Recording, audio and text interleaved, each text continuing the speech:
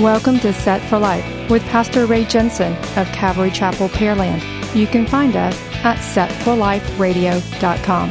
Romans 10:9 says that if you confess with your mouth the Lord Jesus and believe in your heart that God has raised him from the dead, you will be saved. So let's listen from God's Word, verse by verse, on how we can prepare for the coming of the Lord and Messiah Jesus, who died on the cross, so that you can be set for life. You'll be set for life if you give your heart and believe what he's done for you. You'll be set for life with your treasure stored up in heaven when you're through. You'll be set for life.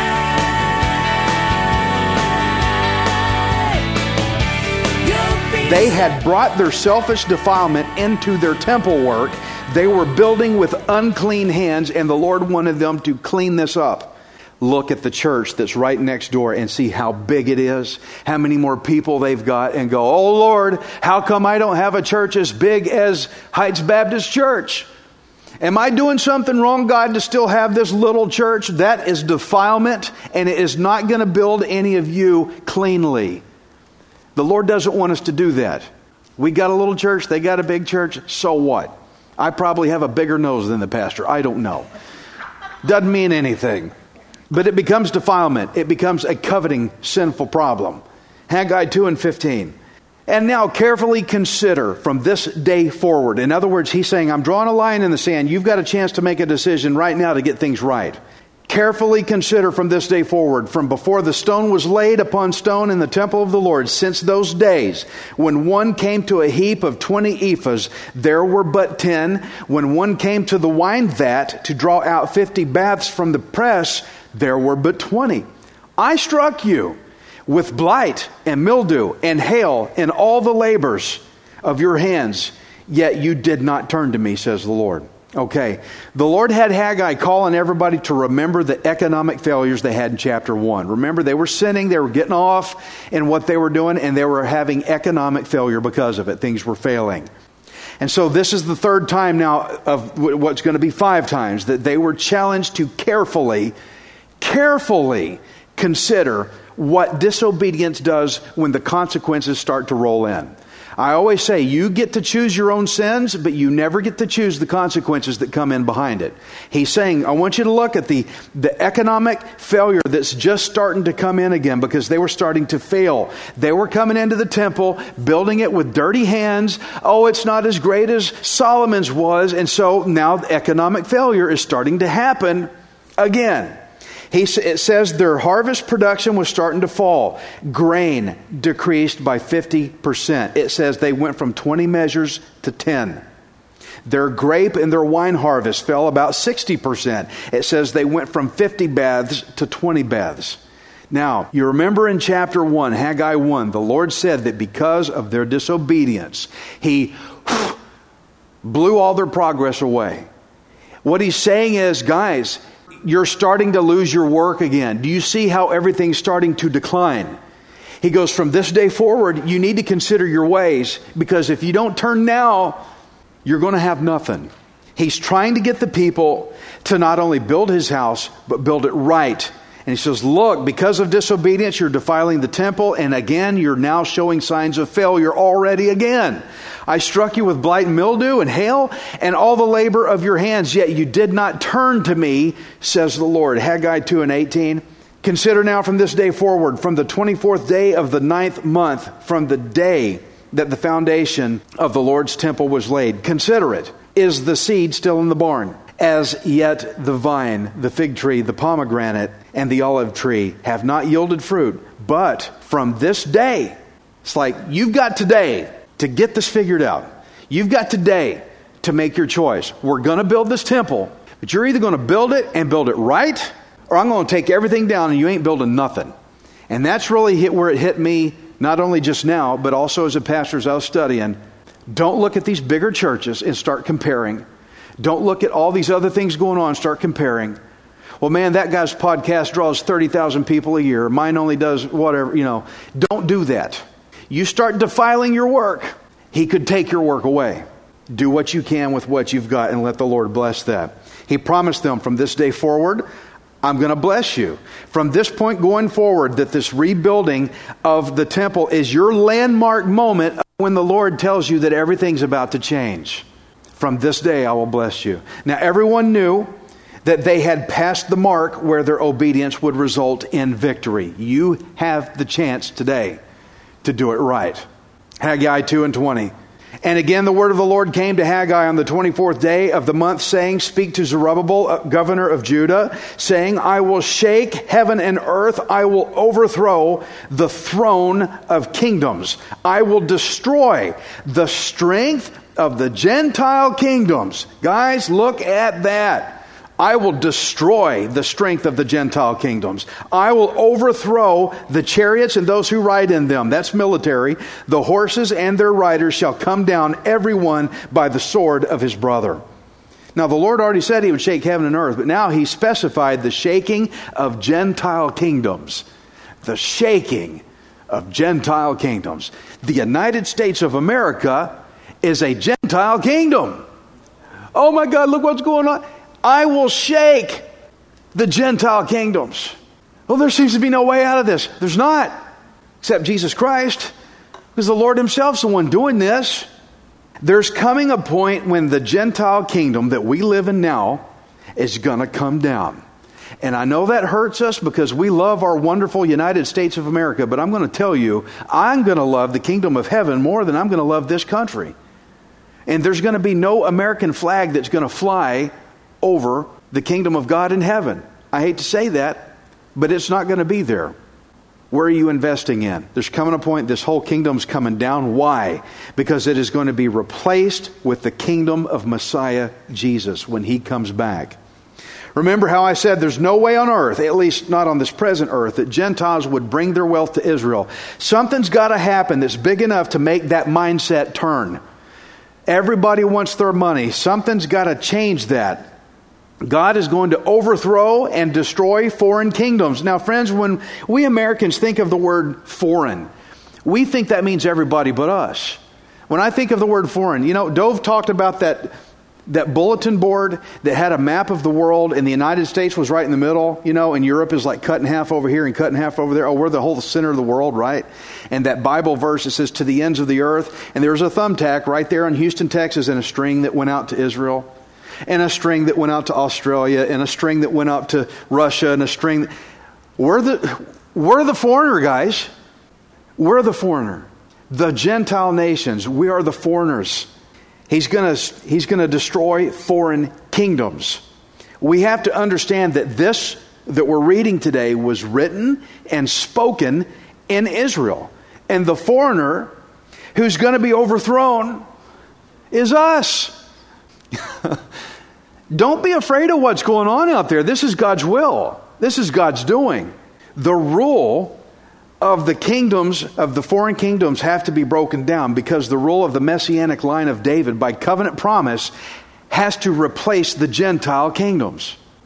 You got to take a kingdom down and then replace it with a new one. If you want Jesus' rule to come in, you got to expect the kingdom you're in to go down. And he's going to shake it down. He's not only going to shake it down governmentally, but also militarily. That's why he said he would overthrow chariots and those who ride on them. Friends, nuclear missiles and massive manpower is not going to stop the Lord God from taking this nation down and all the other nations around as well. We're all going down. These kingdoms that we've gotten so used to. And much of this is referring to the Battle of Armageddon. Let me show you something. Revelation 19:15. Now out of his mouth goes a sharp sword, that with it he should strike the nations. And he himself will rule them with a rod of iron. He himself treads the winepress of the fierceness and wrath of Almighty God. And he has on his robe and on his thigh a name written, King of Kings and Lord of Lords. That's what he's going to do. He's going to strike the nations. You've got a lot of people, when the Messiah wants to come back and take rule, they're going to say, no, Messiah, we don't want your rule. We want our United States. As long as I get my guy in office. But I want my United States. Guys, our United States is gone. This ain't the U.S. I grew up in. But look what's coming. The Lord Jesus is coming. Messiah Jesus is coming with his rule. I'll take that any day. And so the Lord would fulfill a prophecy when he does all that. And I want you to look now at Haggai 2:23. In that day, says the Lord of hosts, I will take you, Zerubbabel, my servant, the son of Shealtiel, says the Lord, and will make you a signet ring, for I have chosen you, says the Lord of hosts. Now, I want you to remember, Israel had come back to the land with no king. And today, right now, is there a king in Israel? No. I've been up there to that Temple Mount. There's no king sitting up there right now. This does not mean that the Davidic covenant is broken or abandoned by God. As a matter of fact, when we were in Israel, I didn't go all the way up there. I didn't want to that day. I kind of wanted to stay back because I don't really want to go to the Temple Mount. That's like the hottest part of the world right now. Some of our group went, and there were some other people, not believers, that tried to pick an argument with some of the people on our tour. And they said, your God's not here. Where's your temple? Your temple's not here. And it almost turned into a thing. And I heard about it when they got back. I said, well, kind of glad I didn't go. But what God did was he made Zerubbabel a signet ring, he said. What is a signet ring? A signet ring has the authority of a king to make and bind covenants and decrees. What you did is you take an envelope and you seal it with drop some wax on it. You take a signet ring, you push it in there, and then it bears the image of that signet ring, and it seals that document and guarantees it a journey, a safe journey, only to be opened by the one it's addressed to. So it's like a promise. It's a guarantee. It's a king's authority promise. I'll get you there, is what a signet ring does. Now, if you remember Mordecai, to make a new decree to protect the Jews from Haman's genocide, the king gave him his signet ring. Go make a new document, and he sealed it. There, now it's done. Okay? So the Lord made Zerubbabel a signet ring. He made him to be a sealed promise of authority that even though there's no king now, there will be one in the future. I'll get you there. Now, I want to show you something significant about Zerubbabel, because you're wondering, why did he choose Zerubbabel to be this promise signet ring? If you look at the genealogy of Jesus Christ on Joseph's side in Luke 3:27, it says the son of Joannas, the son of Reza, the son of Zerubbabel, the son of Shealtiel, the son of Neri. Guys, Zerubbabel is in the Messianic line. Zerubbabel is in the Davidic line. If you also look at Mary's genealogy, that's somewhere in Matthew 1, it also records Zerubbabel. Zerubbabel has a lineage on both Mary's and Joseph's side of the Messiah. That's the guy to pick right there. So he's in both sides. Zerubbabel is the main guy. He is in the ancestral line of David that would eventually come all the way down to Jesus Christ. Zerubbabel, as God's signet ring, represented the resuming of the Messianic line that had been interrupted by the Jews' exile in Babylon. It's like me watching that movie. I'm watching, but I had to put a stop on it because some trouble came up. But I'll get back to it later, and I will resume, and I will get done what I said I would do. The Lord is making Zerubbabel, the signet ring, it's going to resume. It's going to pick back up. And he's going to pick it back up in the line.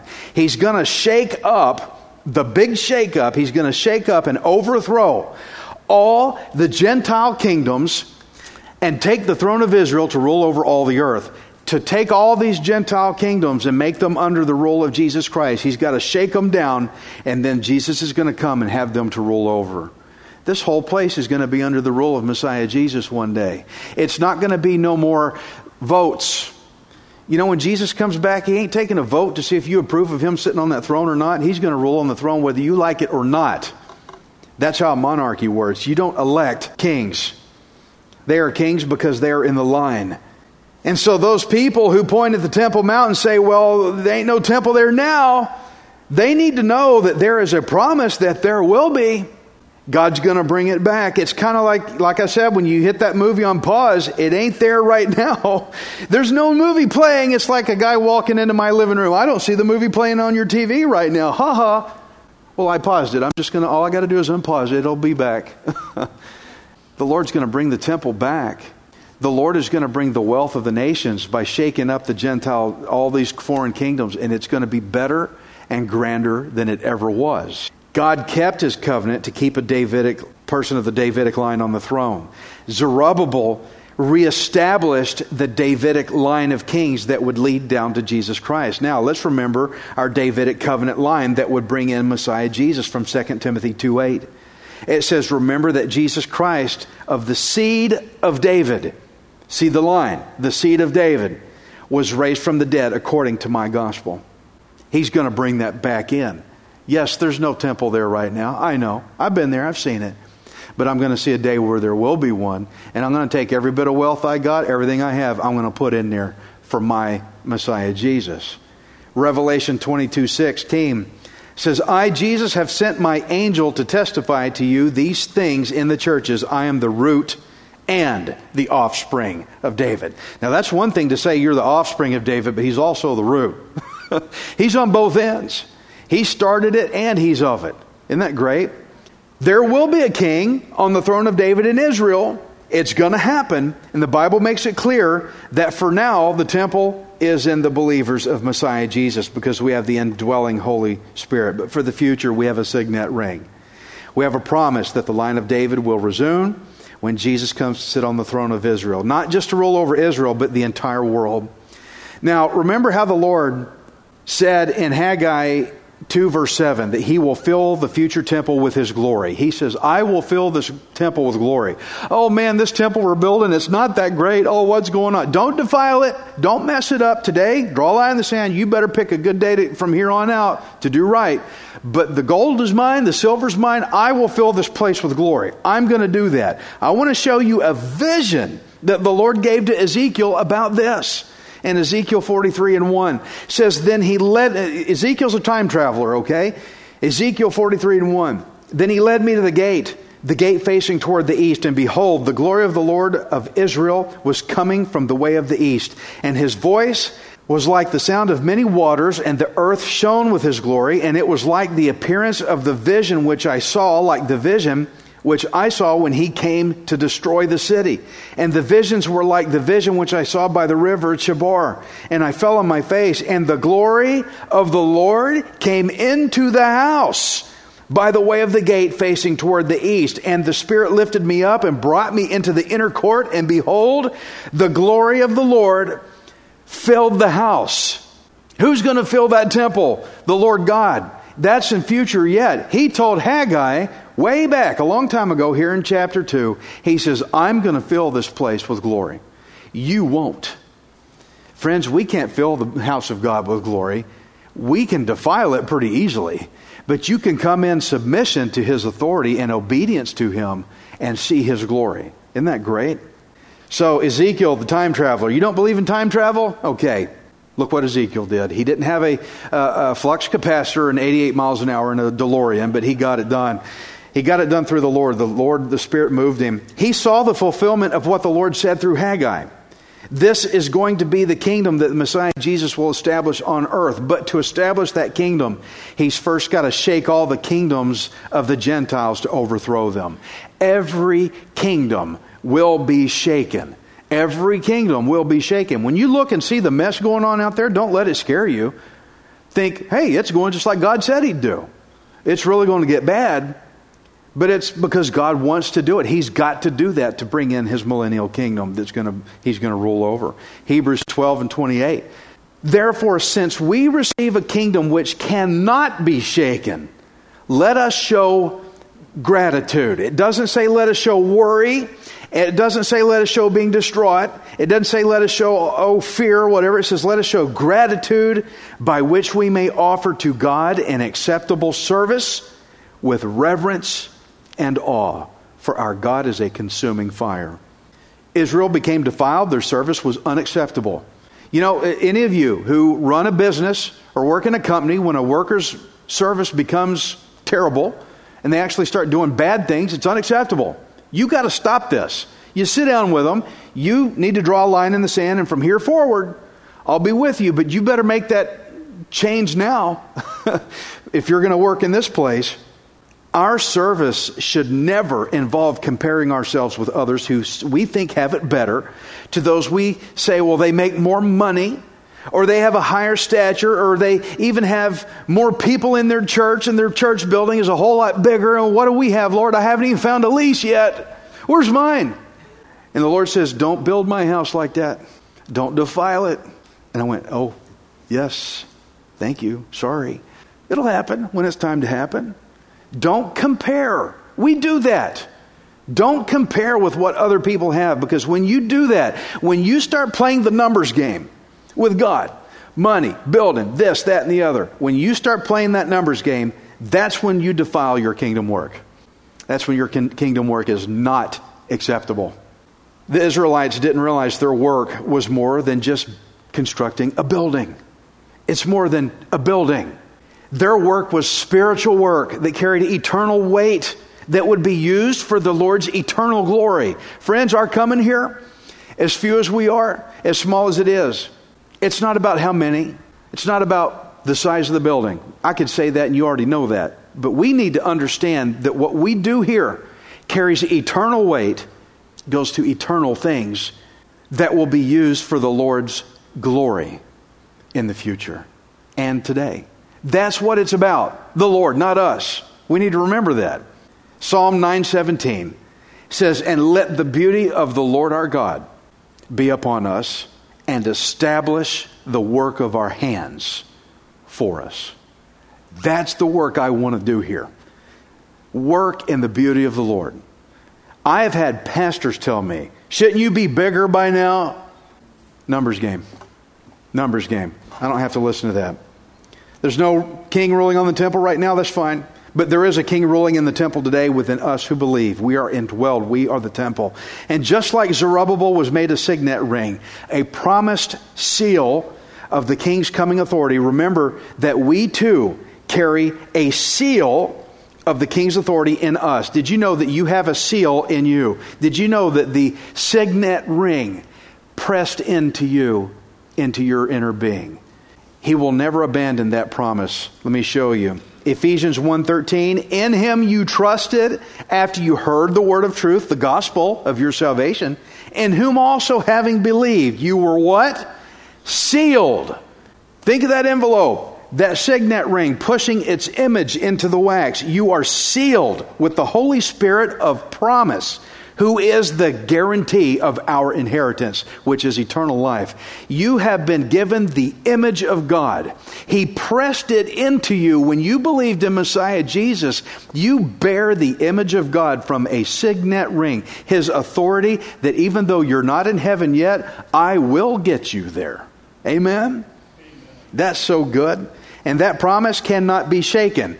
It cannot be shaken away. So when you give your life to Jesus, consider from this day forward if the Lord will bless you, because there's a lot of people that are worried about all the stuff. I want to use a tagline from Haggai. Consider this day forward. You've got a chance right now to make a decision. You're either going to play the numbers game and lose because you're investing in a kingdom that can be shaken, or you can invest in a kingdom that cannot be shaken and get the signet ring seal of the Holy Spirit pressed into you. You will be saved. You know, those who look at the news, they know what's going on. But those who look at God's Word know why.